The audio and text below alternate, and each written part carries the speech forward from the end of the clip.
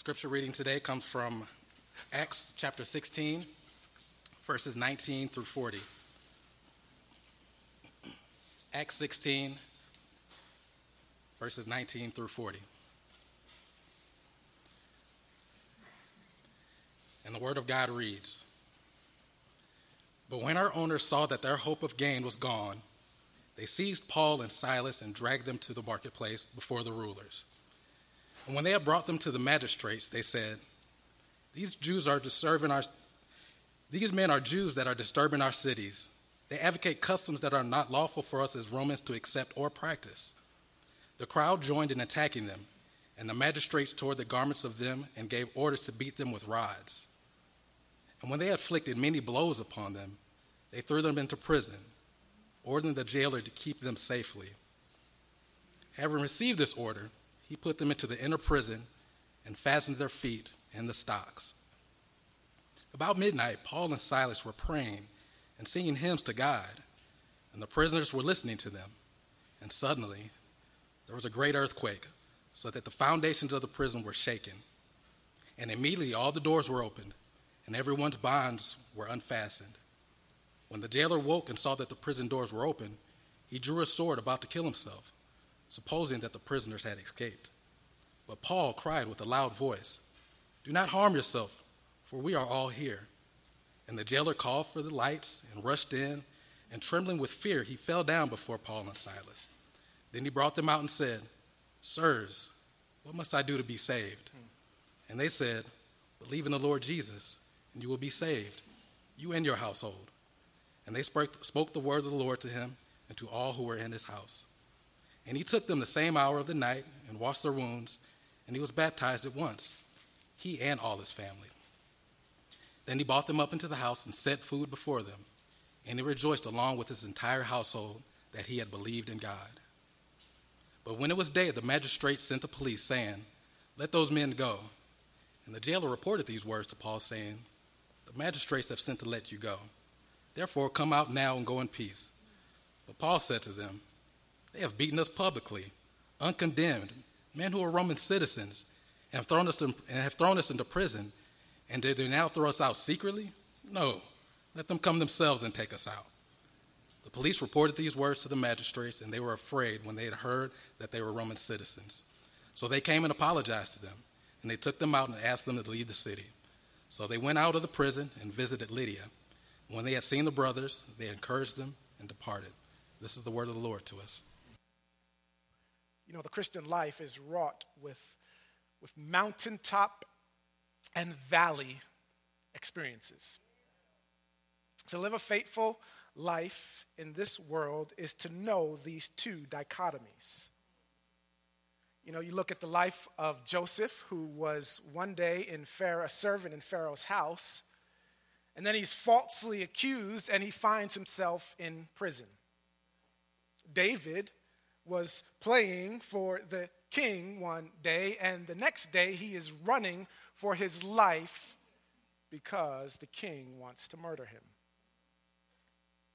We look at the life of Elisha there on Mount Carmel. The prophets of Baal, God powerfully gives him a victory over those prophets, and Elijah is on a mountaintop experience. Not too soon is he then on the run for his life, for fear of being killed by Jezebel.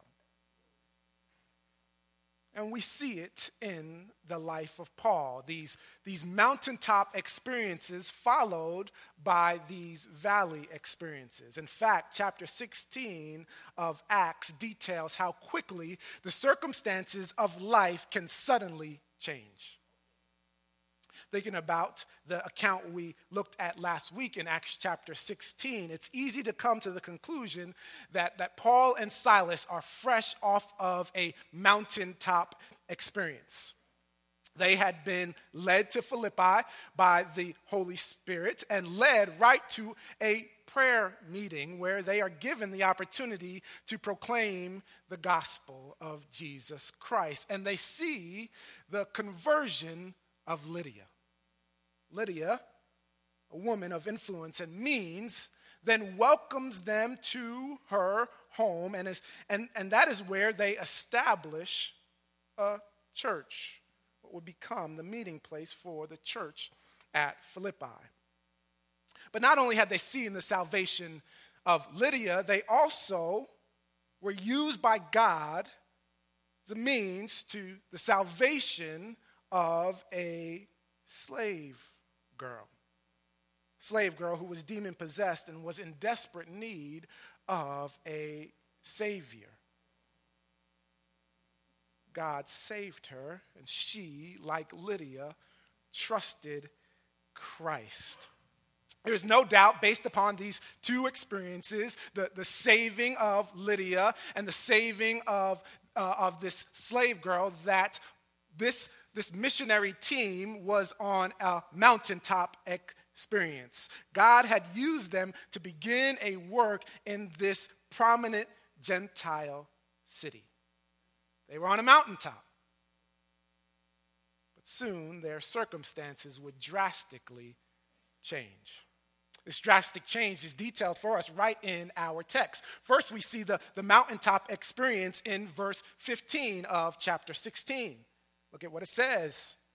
And after she was baptized and her household as well, she urged us, saying, if you have judged me to be faithful to the Lord, come to my house and stay. And she prevailed upon us. Here is Lydia being saved and inviting Paul and Silas and the team back to her home for a meal and to establish a meeting place for the church in Philippi. Where they didn't have a home to meet in before, now they have a home and a resting place. Again, a mountaintop experience. Then we see a valley. Look at verse 23 and 24. And when they had inflicted many blows upon them, they threw them into prison, ordering the jailer to keep them safely. Having received this order, he put them into the inner prison and fastened their feet in the stocks. Here is Paul and Silas now in prison. 1 minute, they are in a palace, and the next, they are in prison. How do things change so quickly? How do things change so quickly in your lives? A mountaintop experience, and all of a sudden you are in a valley, just like that. Brothers and sisters, it's important to realize that suffering comes. Suffering comes. Brothers and sisters, this is the faith-filled life of the Christian in a sinful world. To live faithfully, to live a life not only that preaches the gospel, but lives it as well, is a life that is going to be full of opposition. Why? Because the way of Christ is in direct opposition to the ways of the world.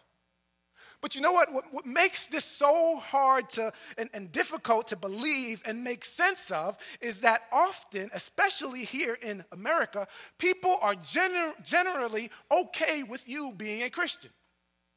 They're generally okay. The world has no problem with you saying that you are a follower of Jesus. They don't have a problem living at peace with you as long as what you are doing or what you are saying doesn't affect them in any way. They're okay with us being good Christian neighbors, good co-workers, and the like. But as soon as what you believe and what we proclaim begins to impose on their value systems and idols, now there's a problem. That is what happened to Paul and Silas. Soon after the slave girl is healed, her owners are not very pleased. They're not happy. They're not happy with Paul and Silas. It seems that the young slave girl whom Christ had freed and called his own was a valuable asset to them. She had made them quite a bit of money. And so not only had they lost a slave, but now they were impacted financially. Showed where their value system was. they were okay with Paul and Silas. They were okay with what they were teaching, right? When the slave girl was coming behind Paul and Silas, they didn't say anything. They were okay with that. But as soon as it conflicted with that which they valued, namely their money, they became hostile. They started making up charges and had them stripped and beaten before the city officials. They don't mind. Most people don't mind you being who you are as long as it doesn't mess with their value system. As long as it doesn't mess with their money, they're okay. But as soon as it starts messing with my money, okay, now we've got a problem. Brothers and sisters, this is so telling. This is what we always have to remember. To be a Christian is to not value what the world values. And so we need not be surprised. We need not be surprised when fire chiefs get fired because they quote what the Bible says about homosexuality in a book that they wrote. We need not be surprised when speaking out against abortion and racism and other injustices causes the world to slander you or ostracize you. We need not be surprised. That's what Peter tells us in 1 Peter 4, verses 12 through 14. Beloved, he's speaking to you, Christian. Do not be surprised at the fiery trial when it comes upon you, to test you as though something strange were happening to you. You're not to be surprised at these things. Paul and Silas were not surprised. I don't think Paul and Silas were surprised at the persecution they received because of proclaiming the gospel. This was a regular occurrence for them. Paul received opposition in Jerusalem. He was stoned in Lystra.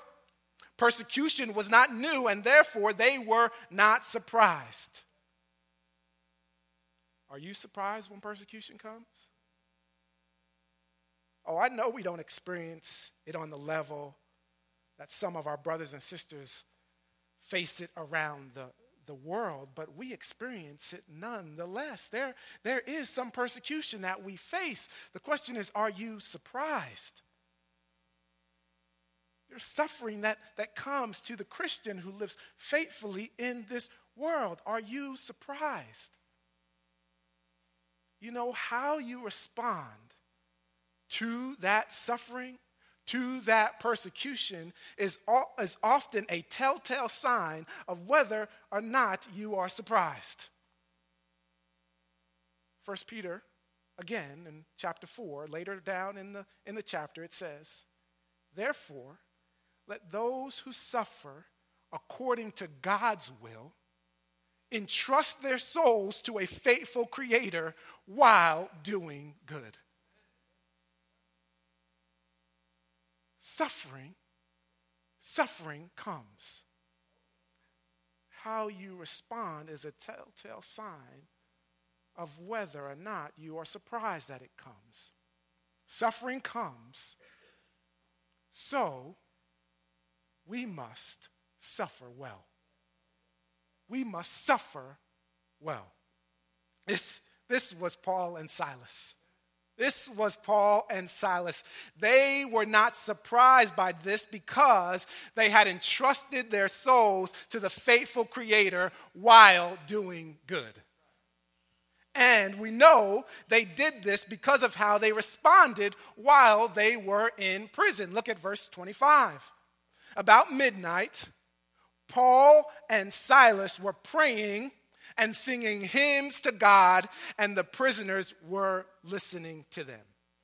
Here are these brothers who the night before were sleeping in luxurious conditions, and now they are in prison after being unjustly treated, beaten, and locked up in chains. If anyone should have had the right or the reason to complain, it is these two. If anybody had the right to complain, it should have been them. If anyone had an excuse to to give way to anger and frustration, it was Paul and Silas. But not these two. Which is interesting because that's not us. We get bent out of shape because the line at the grocery store is too long. The drive-through line is taking forever. So I get angry and I get frustrated. We get offended and want to go on rants because somebody unfriended you based upon something you put in your Facebook feed. Not Paul and Silas. Paul and Silas were beaten, persecuted, treated unjustly, in chains, in a dark prison. And instead of getting angry and frustrated or growing impatient, they begin to pray and to sing. How are they able to do that? How are they able to do that? Brothers and sisters, Paul and Silas are able to sing and pray because they know to whom they belong. They belong to the faithful one, and they know that he is good. So they begin to pray and to sing. And they sing and they pray. Perhaps they started to sing Psalm 121. I lift up my eyes to the hills. From where does my help come? My help comes from the Lord who made heaven and earth. He will not let your foot be moved. He who keeps you will not slumber nor sleep. Behold, he who keeps Israel will neither slumber nor sleep. The Lord is your keeper. The Lord is your shade on your right hand. The sun shall not strike you by day or the moon by night. The Lord will keep you from all evil. He will keep your life. The Lord will keep your going out and your coming in from this time forth and forevermore. Perhaps they sang Psalm 121. But maybe they sang, every blessing you pour out, I'll turn back and praise. When the darkness closes in, surely I will say, blessed be the name of the Lord. Or maybe they slowed it down a little bit and they said, though Satan should buffet, though trials come, let this blessed assurance control. That Christ has regarded my helpless estate and has shed his own blood for my soul. It is well. It is well with my soul. Paul and Silas are up in that prison praising God. In the midst of being beaten, in the midst of a trial, in the midst of suffering, they're not complaining, they're singing and they're praying. Whatever they sang, it was filled with both pleading and thanks and sorrow and joy. For you know the Psalms, that's what the Psalms are full of. They're full of hymns that express all of those emotions. They sang and they prayed. How instructive is that for us? Is that your first action when met with a trial? You know what praying and singing does in the midst of a trial? Do you know what it does? Praying demonstrates to you and others that you are not in control. To pray to our Heavenly Father is to rely upon him. It is to proclaim that God is sovereign. You see, we wouldn't be praying if we thought that we could handle it. We pray because we can't handle it. And in that, praying should be the first thing, should be the first order of business when met with a trial. You know what? Singing causes you to rejoice. Singing causes you to rejoice. The Christian who begins singing in pain or sorrow ends rejoicing because hymns rightly point us to Christ. The hymns in the Great Psalter are reflective of that very fact. Often you read the Psalms, and they begin with a lament and an angst and a sorrow, but they end with rejoicing. Psalm 126:6. He who goes out weeping bearing the seed for sowing, shall come home with shouts of joy, bring his sheaves with him. We sing it here at East Point Church. All those who sow weeping will go out with shouts of joy. When you sing, and when you pray, it reminds you that God is indeed good. Oh, brothers and sisters, I know we like to say that God is good all the time, and God is good. But in the midst of a trial, the enemy wants no more than to convince you that God is not good. You remember what happened to Job and his wife? Job, in the midst of this trial, you know what his wife wanted him to do? She wanted him to curse God and die. The only reason that option makes sense is if God is not good. But he is good, and he does good. And so, in the midst of our trial, as we are praying and reciting hymns of joy, we are reminded that God answers those who call upon him. He does not forsake his people. He is a good God who is consumed with his glory and the good of his people. Weeping may endure for a night, but joy comes in the morning. It came in the morning for Paul and Silas. For Paul and Silas, in the midst of that Philippian jail cell, they knew. The reason they were singing is because they knew that God was good. And you know what? He was just as good in that prison as he was in that palace called Lydia's house. He's just as good. He didn't change. God doesn't change. Your circumstances, yes, they change, but God does not change. He's good all the time. They were singing and praying because they believed that God was at work. He was at work. He was doing something. Brothers and sisters, God is always at work. Always. Always. In the midst of your trial, God is always at work. And in this Philippian jail, God was about to show Paul and Silas what?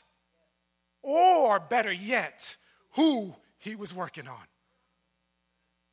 He was about to show Paul and Silas who he was working on, because suffering comes. So suffer well, because the Savior saves. While Paul and Silas are singing and praying, they feel the rumblings of an earthquake. And the doors of the jail are flung open. Now, the text doesn't say that God sent the earthquake. You read your Bibles, it doesn't say that God sent the earthquake. And so the temptation might be to think that this is just some random act of nature that happened at just the right time. If that is what you believe, I am afraid you don't know the God of the Bible.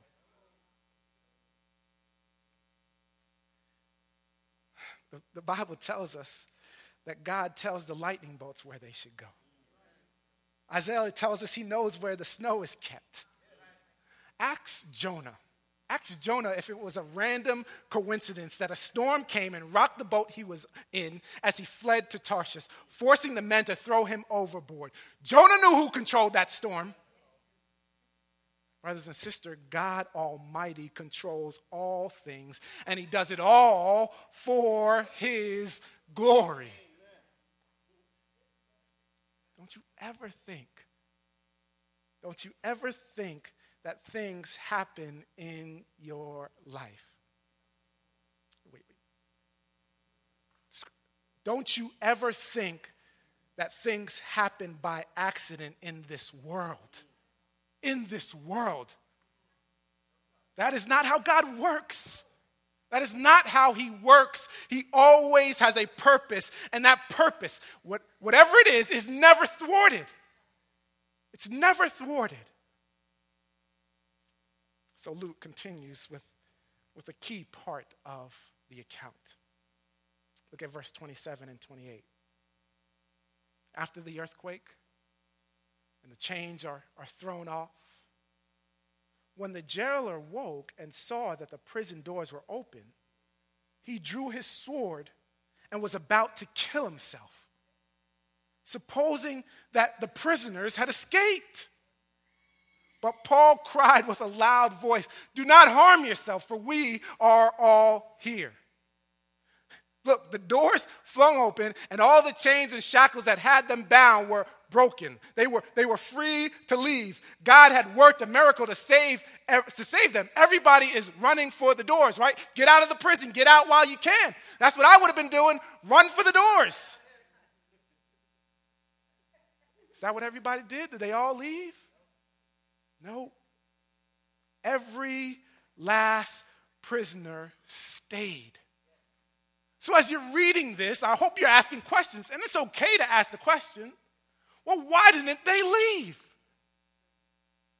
Why did Paul and Silas and the others not run? The conclusion I came to is because God had worked a miracle not to save them, but to save the Philippian jailer. God had worked a miracle not to save them, but to save the Philippian jailer. This jailer is dumbfounded. I'm sure the earthquake had him disoriented, and he was wrought with fear, thinking that everybody had left, and so he was in fear of his life. But in fact, they were still there.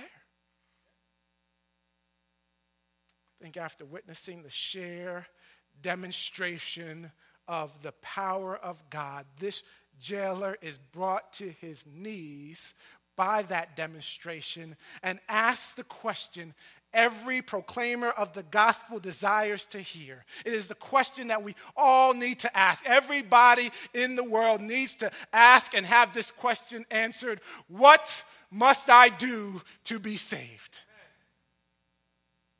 What must I do to be saved? And Paul answers. He answers clearly and succinctly. Believe on the Lord Jesus Christ and you will be saved. And he believed. And he believed. Oh, brothers and sisters, the Philippian jailer met Jesus that night. He met his Savior that night. God had blown off the chains and the shackles that had Paul and Silas bound, but more importantly, he had blown off the shackles of sin and death that had the jailer bound. You know what? This is a prime example of why we don't sulk, complain, or get angry and grow frustrated in the midst of trials. Our loving Heavenly Father is always at work. He is always at work, and sometimes God uses our trials in our lives so much, not so much that we would draw closer to Him, although He does that, but so that others may be drawn to Him. So that others, you know what? I was thinking about this. There were others in Philippi that were affected by the earthquake, and they didn't know why the earthquake happened. They didn't know what was going on. But when you have a sovereign God that controls everything, when it rains outside, there's a purpose for that. There's a purpose because God always has a purpose. Nothing happens by accident.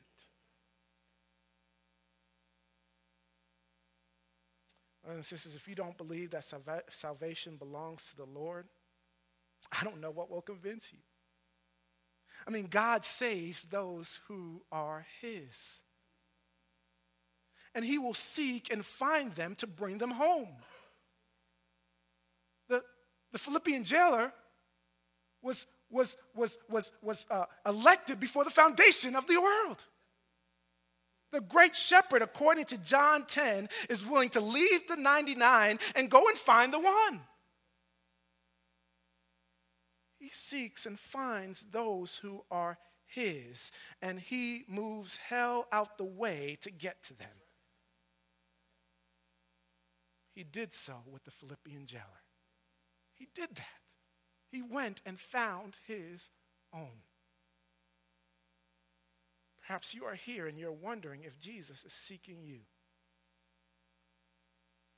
I can tell you that it is not by random coincidence that you are here this morning. It's not random. Sure, we can go back and trace various things and things that happened in your life and circumstances that led you here this morning. God brought you here this morning. I'll make it easy for you. You don't have to recall what happened. God brought you here this morning. He wanted you here.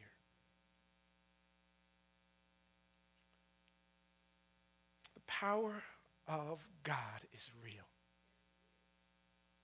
Sin is real. But so is the grace of God found in the person and the work of Jesus Christ. My prayer is that in your heart you are asking, what must I do to be saved? What must I do to be saved? Perhaps you're here and you're realizing, I don't worship God. I've never trusted him. Pray that you are hearing, that you've heard the gospel of Jesus Christ. That Christ was punished for your sin. And I hope that you hear that those who trust in him will be saved. If in your heart you're asking, what must I do to be saved? My answer is no different than Paul. Believe on the Lord Jesus Christ. Now. Notice I didn't say get yourself together and believe on the Lord Jesus Christ. Notice I didn't say, here, give me some money and now believe on the Lord Jesus Christ. Paul and Silas didn't say to the Philippian jailer, let me out these chains and I'll let you know how to believe on the Lord Jesus Christ. Believe on the Lord Jesus Christ. Turn from your sins and trust Christ today. He can save you. He can save you today. He saved the Philippian jailer that day. Not only him, but salvation came to his entire household. It came to his entire household. Brothers and sisters, the salvation of this jailer led to the conversion and baptism of his whole household. It started with Paul and Silas, suffering well in the midst of persecution. The Philippian church grew that day and gained a transformed family who rejoiced because they had believed in God. We shouldn't gloss over the facts found in verse 33 and 34. What we read in verse 33 and 34 is that the jailer invited Paul and Silas back to his home and even cared for them by washing their wounds and setting a meal before them. Brothers and sisters, just literally hours before he was locking them in the lower parts of the prison. And now here he is, washing their wounds, giving them a meal and rejoicing and laughing with them. This is a reminder of the transforming power of the gospel. It changes people. It's that powerful. This jailer who added to the pain and the affliction of these members of Christ is now with them, rejoicing and praising God because salvation had come to him. The power of the gospel is real. God worked a miracle to save the jailer. But he also in his goodness saved Paul and Silas from prison. He rescued them. He rescued them from prison.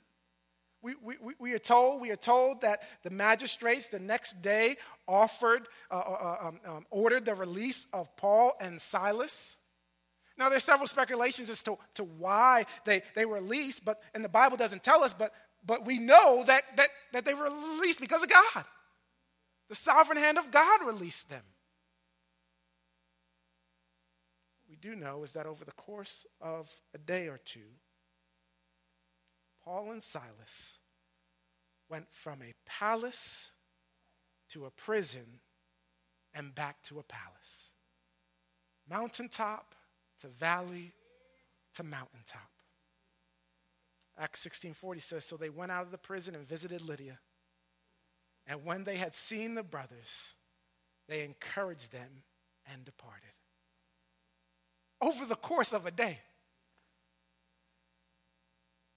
The Christian life is one of mountaintop and valley experiences, especially for the Christian who is seeking to live faithful in a sinful world. Here's what you need to remember.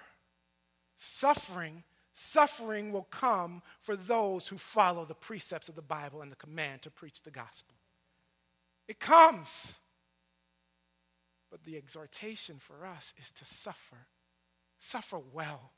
Suffer well, knowing that God is always at work, and to never forget his purpose and plan to save sinners, to bring those who are his home.